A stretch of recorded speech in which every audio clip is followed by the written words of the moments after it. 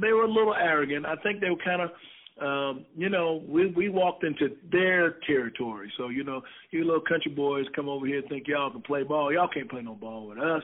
We're Southern Cal, and I guess I never got into it. You want to talk trash, that's fine. After playing Clemson for 3 years, golly, we ain't going to never hear too much trash talking more than that games, that those things happen sometimes. Some people just don't have that proper respect because, as I said, this game, we're coming from a program that wasn't established like Southern Cal and, Notre Dame and Michigan and those places like that. We were just kind of getting started. 7 wins was a great win for, people in South Carolina, which I don't know how many they had even before that. But, 7 wins at Southern Cal year after year, they get ready to fire somebody.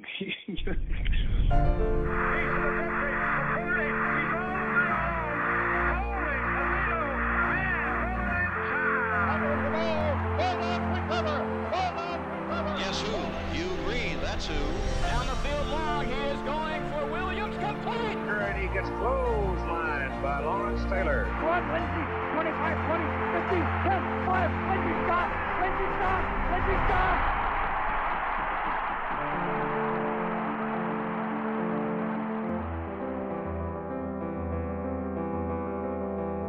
Welcome to Hidden Yardage.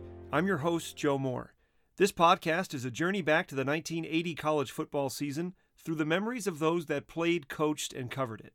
New episodes released each Tuesday will carry listeners through that season, 1 week at a time. For more information, please visit the website at www.hiddenyardagepodcast.com. If this is your first time listening, you may want to go back and start with episode 1. This is episode 3, Fight On. Meet the new boss, same as the old boss. The Alabama Crimson Tide has reclaimed the top spot in the polls following Ohio State's unimpressive opener against Syracuse.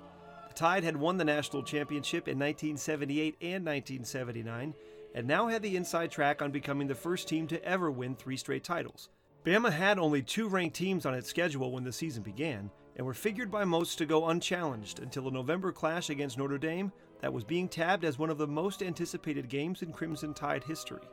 Alabama's ascension to the number 1 line was part of minimal shifting in the Week 2 rankings. Purdue, despite picking up a win at Wisconsin, was the lone team to drop out of the poll. That made room at number 20 for South Carolina, winners of its first 2 contests by a combined score of 110-0. Around 3 a.m. on Friday, September 19, 1980, a Titan II missile, housed in an underground silo and armed with a nuclear warhead, exploded in Damascus, Arkansas. The rocket was capable of carrying a hydrogen bomb to a target 6,300 miles away, presumably in the Soviet Union. The blast was rumored to be caused by a fuel leak and carried such force that it erupted through the 750-ton metal and concrete lid and catapulted the warhead a few hundred feet away, where it was found intact. The explosion sent a huge mushroom cloud in the air and injured 22 Air Force personnel, at least 1 fatally. Arkansas's Governor Bill Clinton ensured citizens that there was no risk of exposure to civilians. The incident served as an appropriate lead-in for a Saturday of college football that saw several national powers flex their offensive muscle. The 6th-ranked Nebraska Cornhuskers welcomed the Iowa Hawkeyes and second-year head coach Hayden Fry to Memorial Stadium. Iowa had gone 20 years and 5 head coaches without a winning season. In 1979, the Hawkeyes fell by only 3 points to heavily favored Nebraska en route to a 5-6 finish. Iowa fans were so encouraged by the near miss that the rematch in 1980 was the year's most requested ticket in Lincoln. The 4,000-plus fans that migrated from Iowa City were a bit less optimistic after the Huskers pasted their Hawkeyes 57-0 and allowed Iowa to cross midfield only twice all game. Iowa would again finish the year with a losing record, but in 1981, it would win 8 games, including a victory over Nebraska, on its way to its first Rose Bowl since 1958. Big Ten teams were on the wrong side of several other lopsided scores this Saturday, including Illinois losing to Missouri 52-7, Michigan State getting ran over by Oregon 35-7, and Northwestern getting crushed by Washington 45-7. In all, 8 Big Ten teams played out of conference games in Week 3 and went 1-7 in those contests. Throw in Ohio State's 47-0 thrashing of Minnesota, and the Big Ten's losing teams were beaten by an average score of 40-8. Setting aside the mostly miserable performance by the Big Ten, the Week 3 schedule featured several intersectional matchups of unbeaten teams from across the country. All of them were enticing, though none was likely to match the animosity of Georgia and Clemson. The two programs dueled for the signature of Herschel Walker throughout the previous year, and now prepared to add another chapter to their heated border rivalry. Walker and the Bulldogs were riding high after a dramatic escape in their first game and a 42-0 annihilation of Texas A&M in Week 2. Clemson was yet to be tested after a 19-3 throttling of Rice. But whether you rooted for the Bulldogs or the Tigers, in Athens, 1980 was the year of the pig. In the April before the 1980 season, the Georgia players looked forward to a tradition known as Seagraves. It was a celebration that marked the end of spring practice, and a handful of seniors were committed to making this the best one ever. The party was legendary, the fallout unforgettable. Here's team captain Frank Ross and Scott Werner. Well, there's a tradition in Georgia where today this is unheard of because there's no way in the world you could do this, but we go and solicit local stores, whether it be grocery stores, convenience stores, liquor stores, restaurants, and solicit donations of beer. Scott remembers exactly how much beer they got. 127 cases of beer, 8 kegs. But even with all that alcohol, something was still missing. We decided we wanted this to be the best Seagraves ever, and there's always a problem because there's never any food. Everybody was always hungry. Well, the 5 of us that got together decided to do this, which was myself, Hugh Nall, Chris Welton, Nat Hudson, and Scott Warner.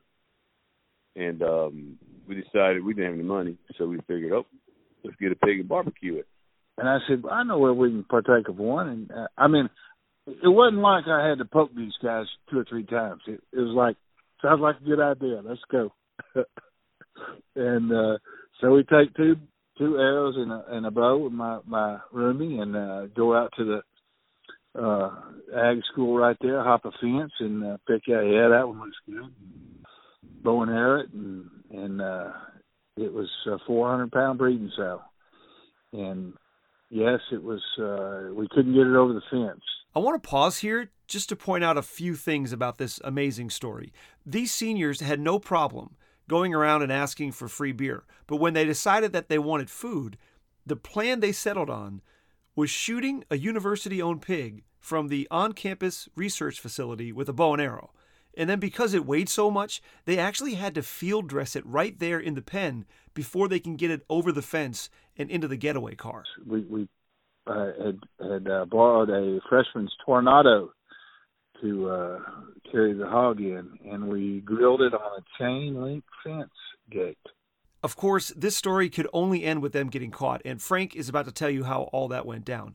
But the reason this isn't just another story of football players raising hell is how the whole team reacted and bonded over this one incredible adventure. When the freshmen came, of course, we had to kiss the pig and just, stupid stuff you do as crazy young kids in college.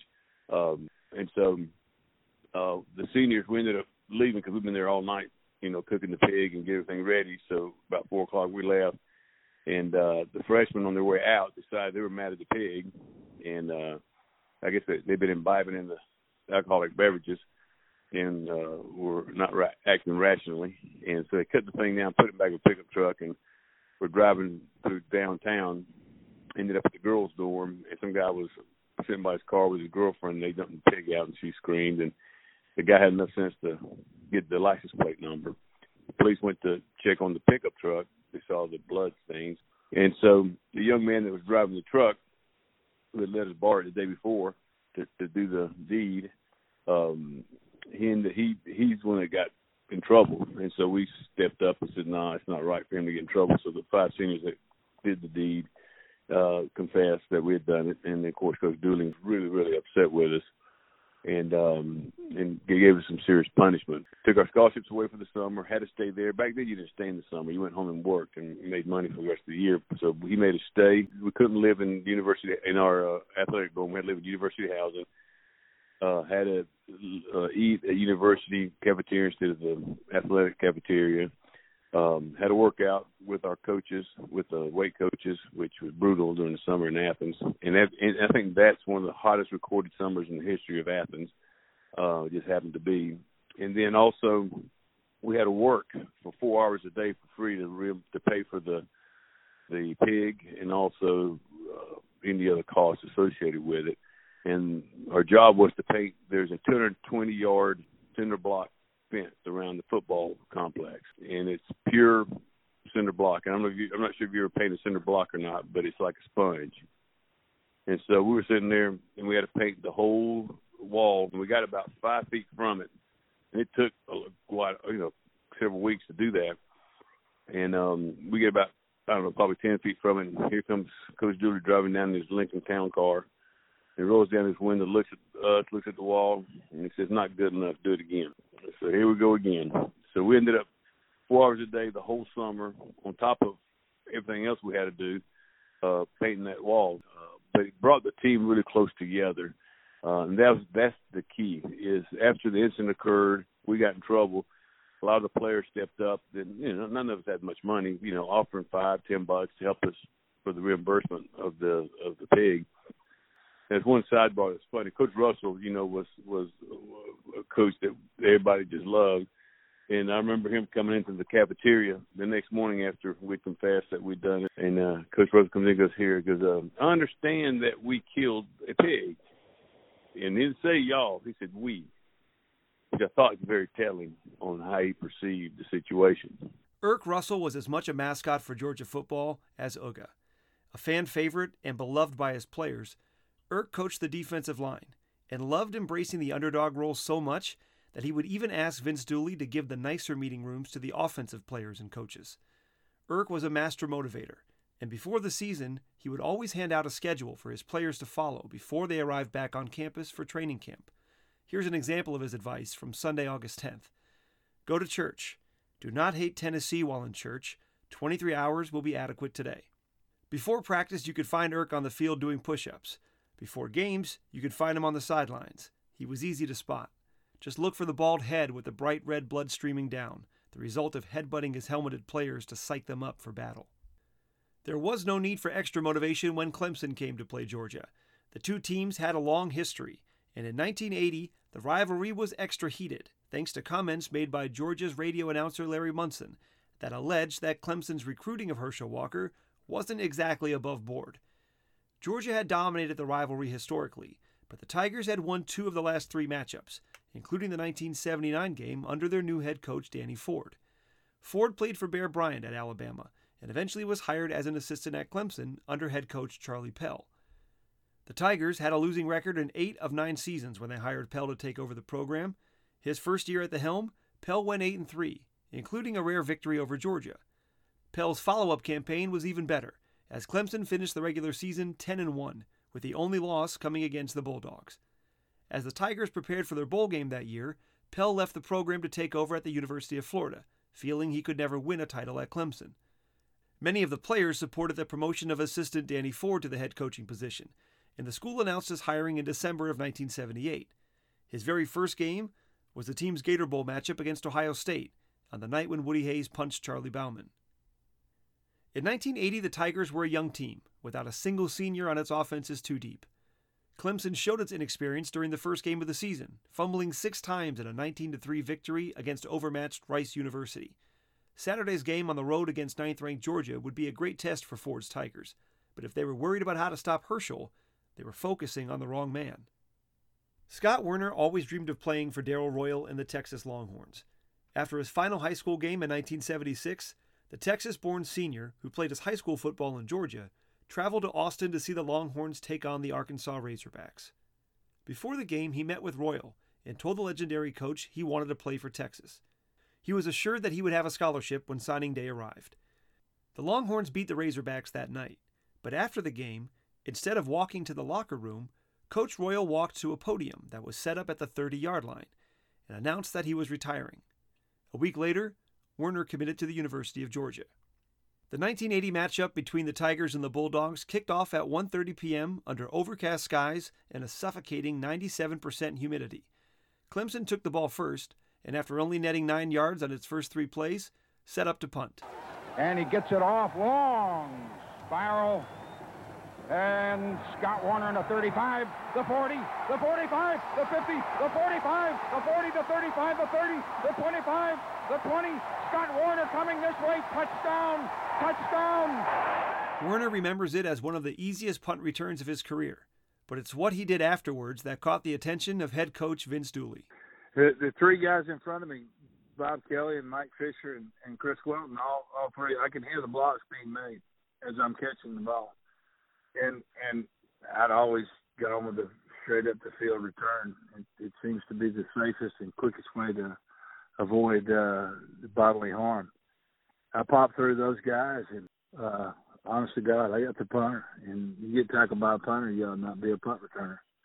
That's all there is to it. And so I'm trotting to the end zone. It's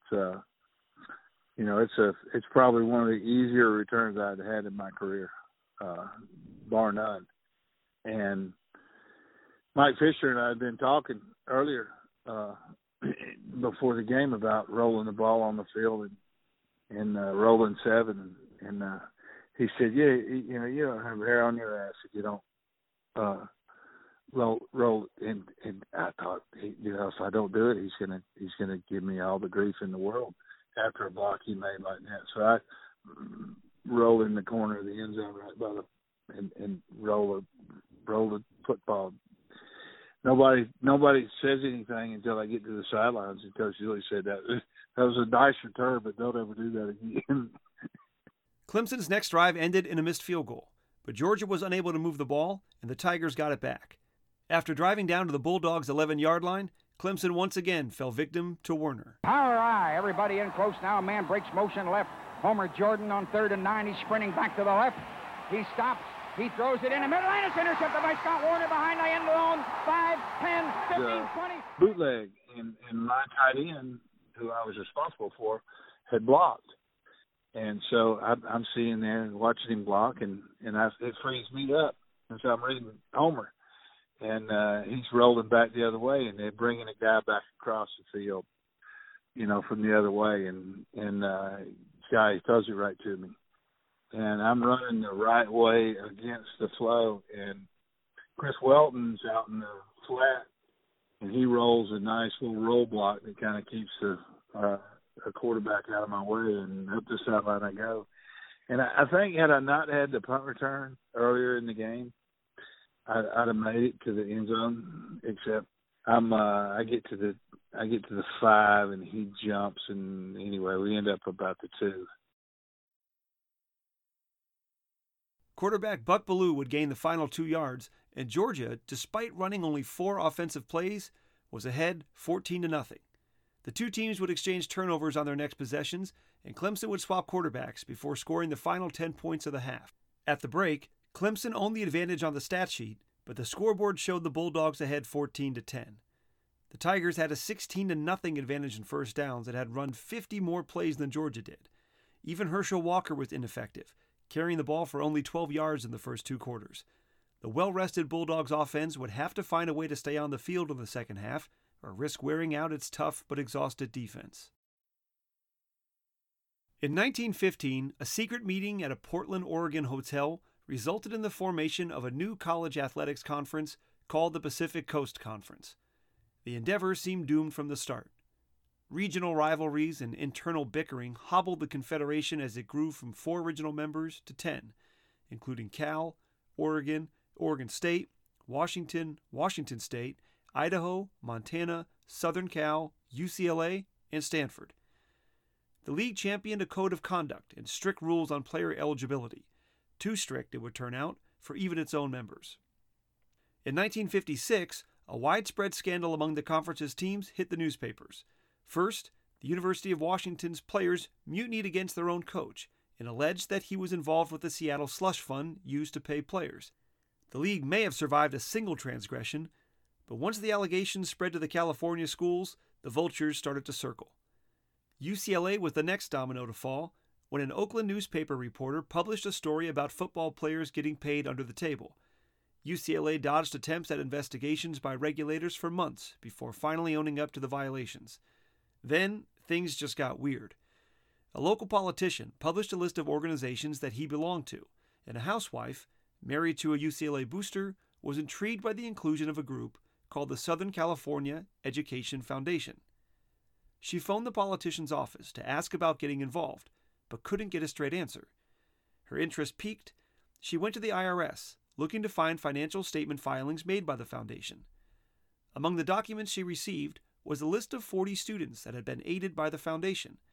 She asked the clerk that had been helping her if those names meant anything to him. "Yeah," he said. "That's the roster for the USC football team." She took this information to her husband, who was only too happy to blow the whistle on the crosstown rival of his Bruins, and the 40-year-old conference seemed mortally wounded. Other revelations followed, and by 1959, the league had disbanded for good. The guilty programs formed a new conference, and it grew to 8 members before adding Arizona and Arizona State in 1978 to form the Pac-10. But a fresh coat of paint was not enough to keep West Coast schools out of trouble. In 1979, 28 athletes at USC, including 19 members of the football team that defeated Ohio State in the Rose Bowl, had received credit for a speech communications class that they didn't attend.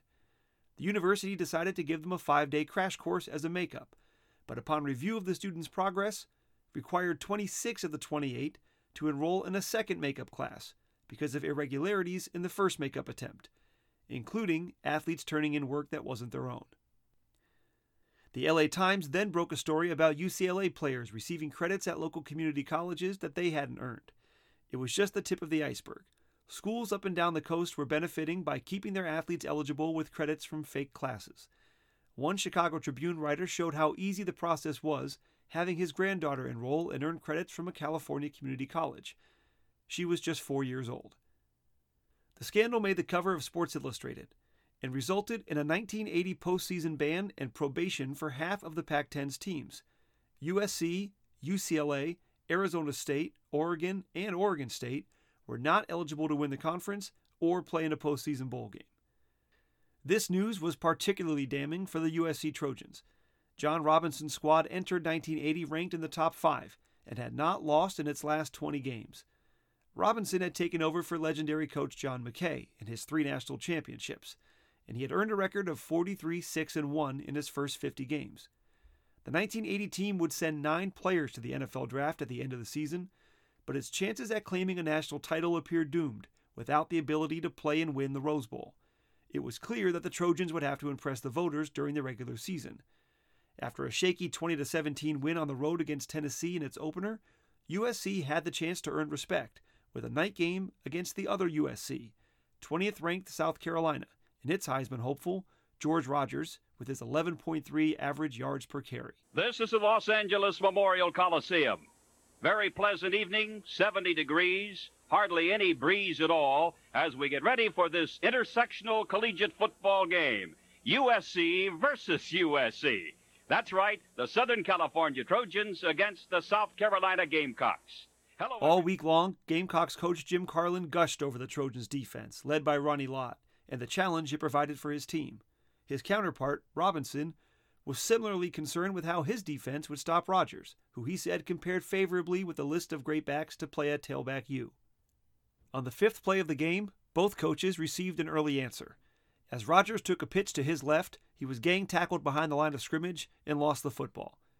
It was the 10th fumble for the Gamecocks in just over 8 quarters, and it led to an early 7-0 lead for the Trojans. Carolina would respond with a blocked punt and a field goal, but a big return on the ensuing kickoff led to 3 more Trojan points and a 10-3 lead. The Gamecocks would inch closer and trail 10-6 at the break, despite outgaining the Trojans in the first half.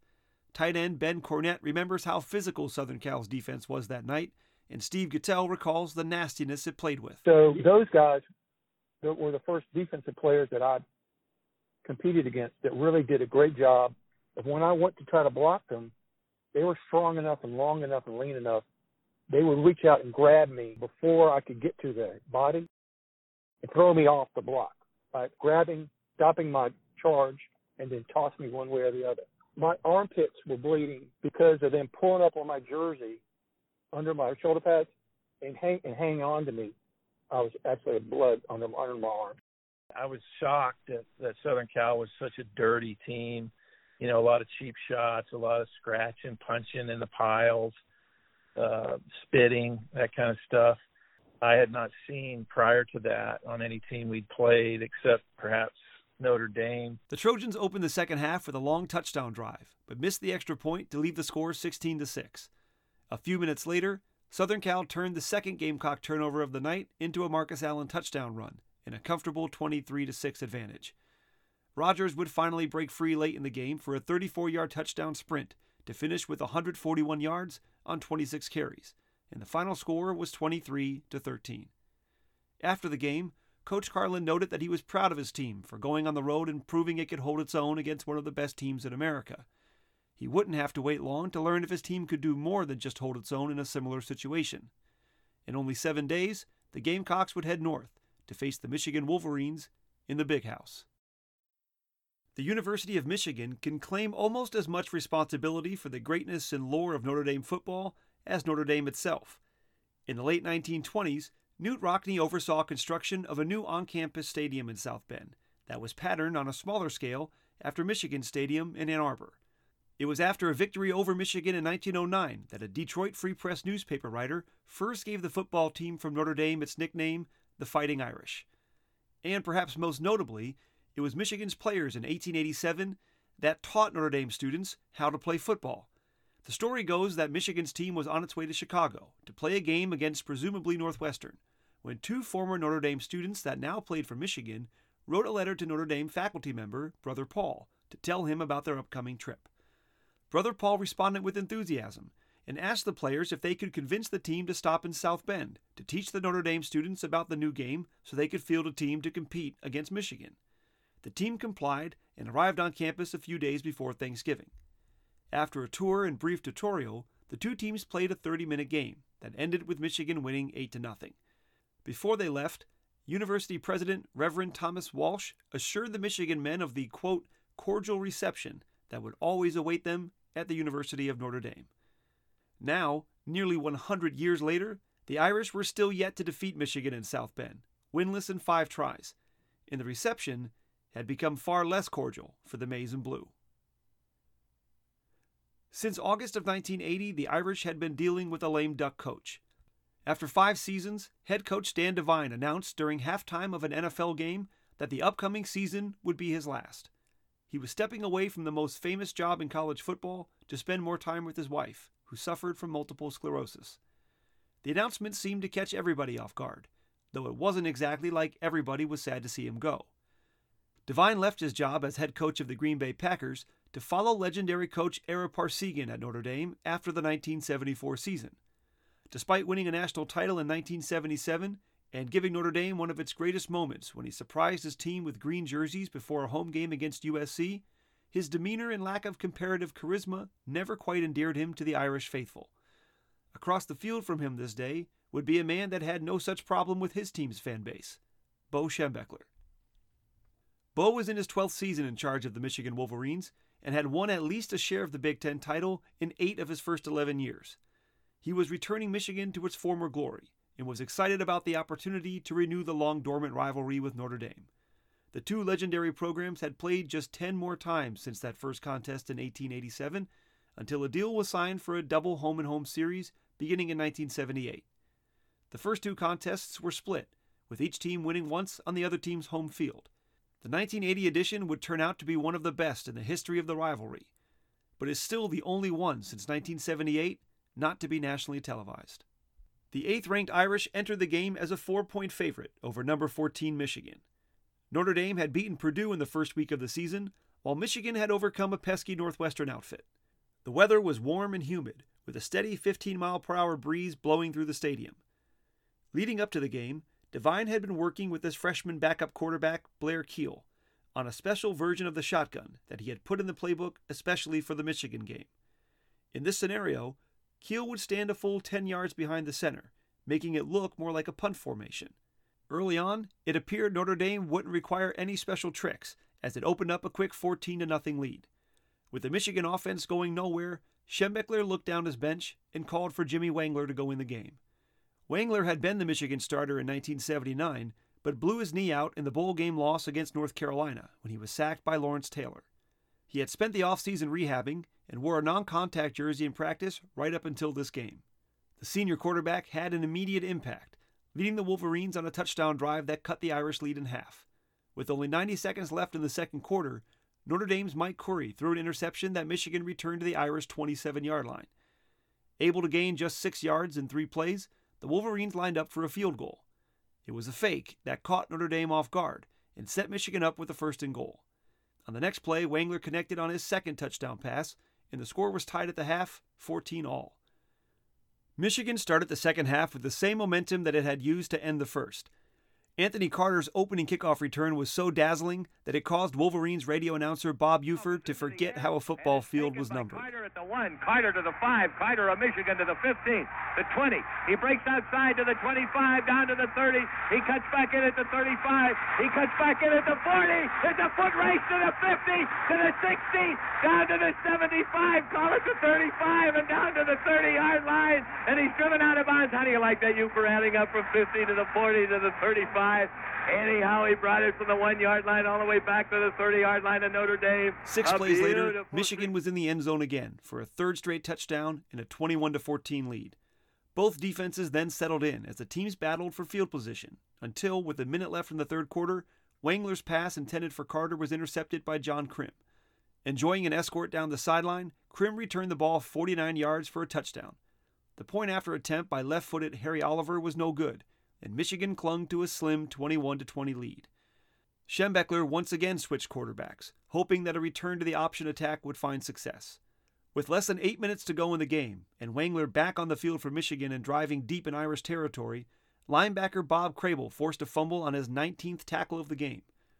Notre Dame had the ball and a chance to take the lead, but it hadn't completed a pass or gained a 1st down since midway through the 2nd quarter. Sparked by a halfback pass, the Irish finally put a drive together that ended with a touchdown plunge to put them up by 5 with just 3 minutes to go. Improbably, the Wolverines answered back and were at the Notre Dame 4-yard line with just 49 seconds left in the game. Wangler took the snap and drifted to his right. He lobbed a pass towards his running back, but it caromed off his fingertips and floated right into the waiting arms of Michigan tight end Craig Dunaway. Radio announcer Bob Buford just about broke the decibel gauge with his euphoric call. On the left is Ingram. On the right is Wolford. And it is motion by Mitchell. There is a fake. He's looking for a pass. He's throwing it downfield. And it's caught there by Dunaway. It's caught there by Dunaway. Dunaway catches that pass. That Western Pennsylvania sophomore, Craig Dunaway, catches a tip pass in the Notre Dame end zone, 6 inches from the last line, and Craig Dunaway, God bless his cotton-picking maize and blue sophomore heart.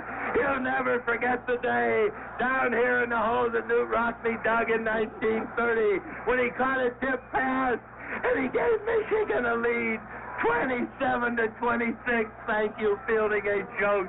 79 yards. Michigan's 2-point attempt failed, and so the Wolverines led 27-26 with only 41 seconds to go. While Michigan's sideline celebrated, Coach Devine told his freshman quarterback to be ready to go in the game and execute the shotgun play they'd worked on in practice.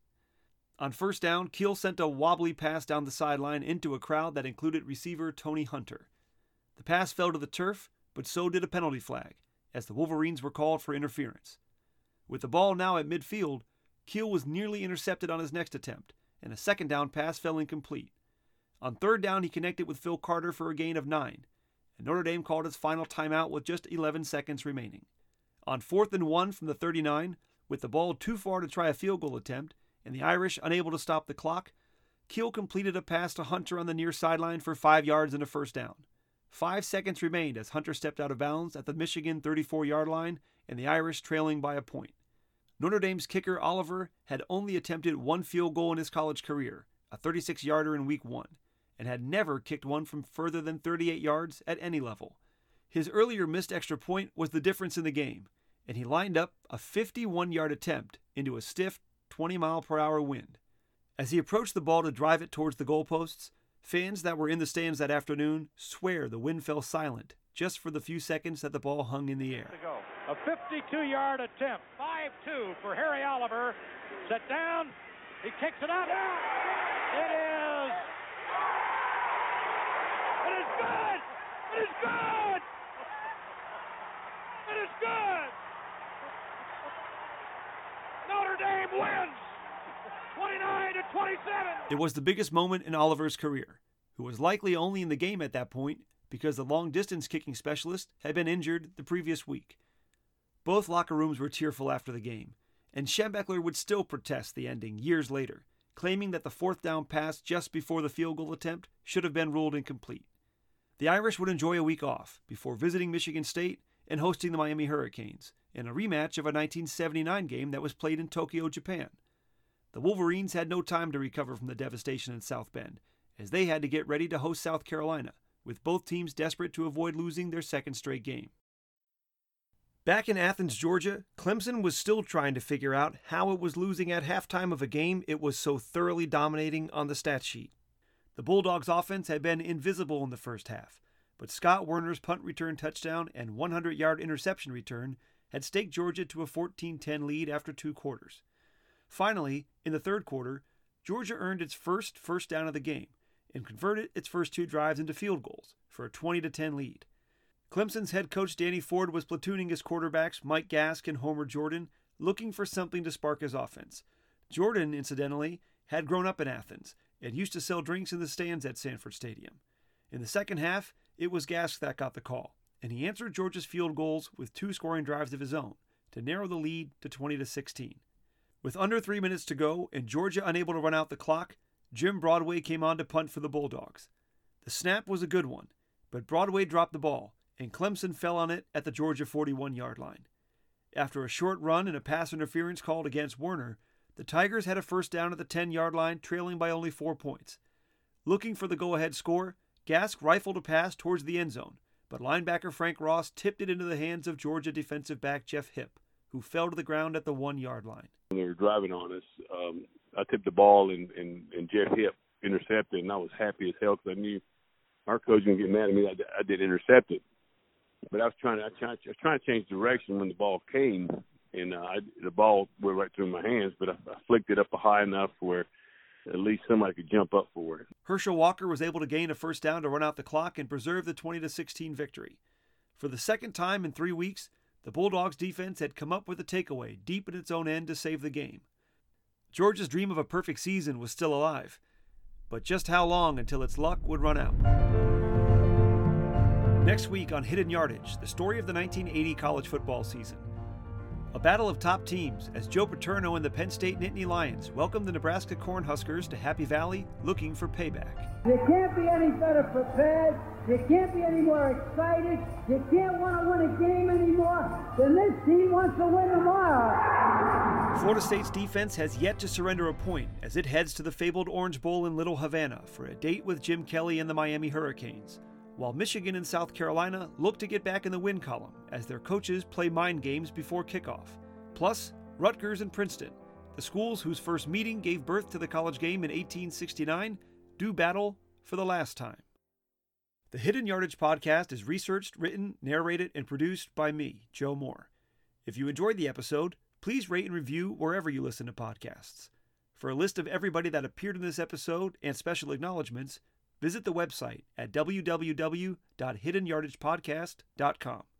There you'll find a full transcript of every show, as well as schedules, stats, and standings from the 1980 season. Please email your questions and comments to me at joe@hiddanyardagepodcast.com. This podcast is made possible through Moonlight Magic Productions. Thank you for listening.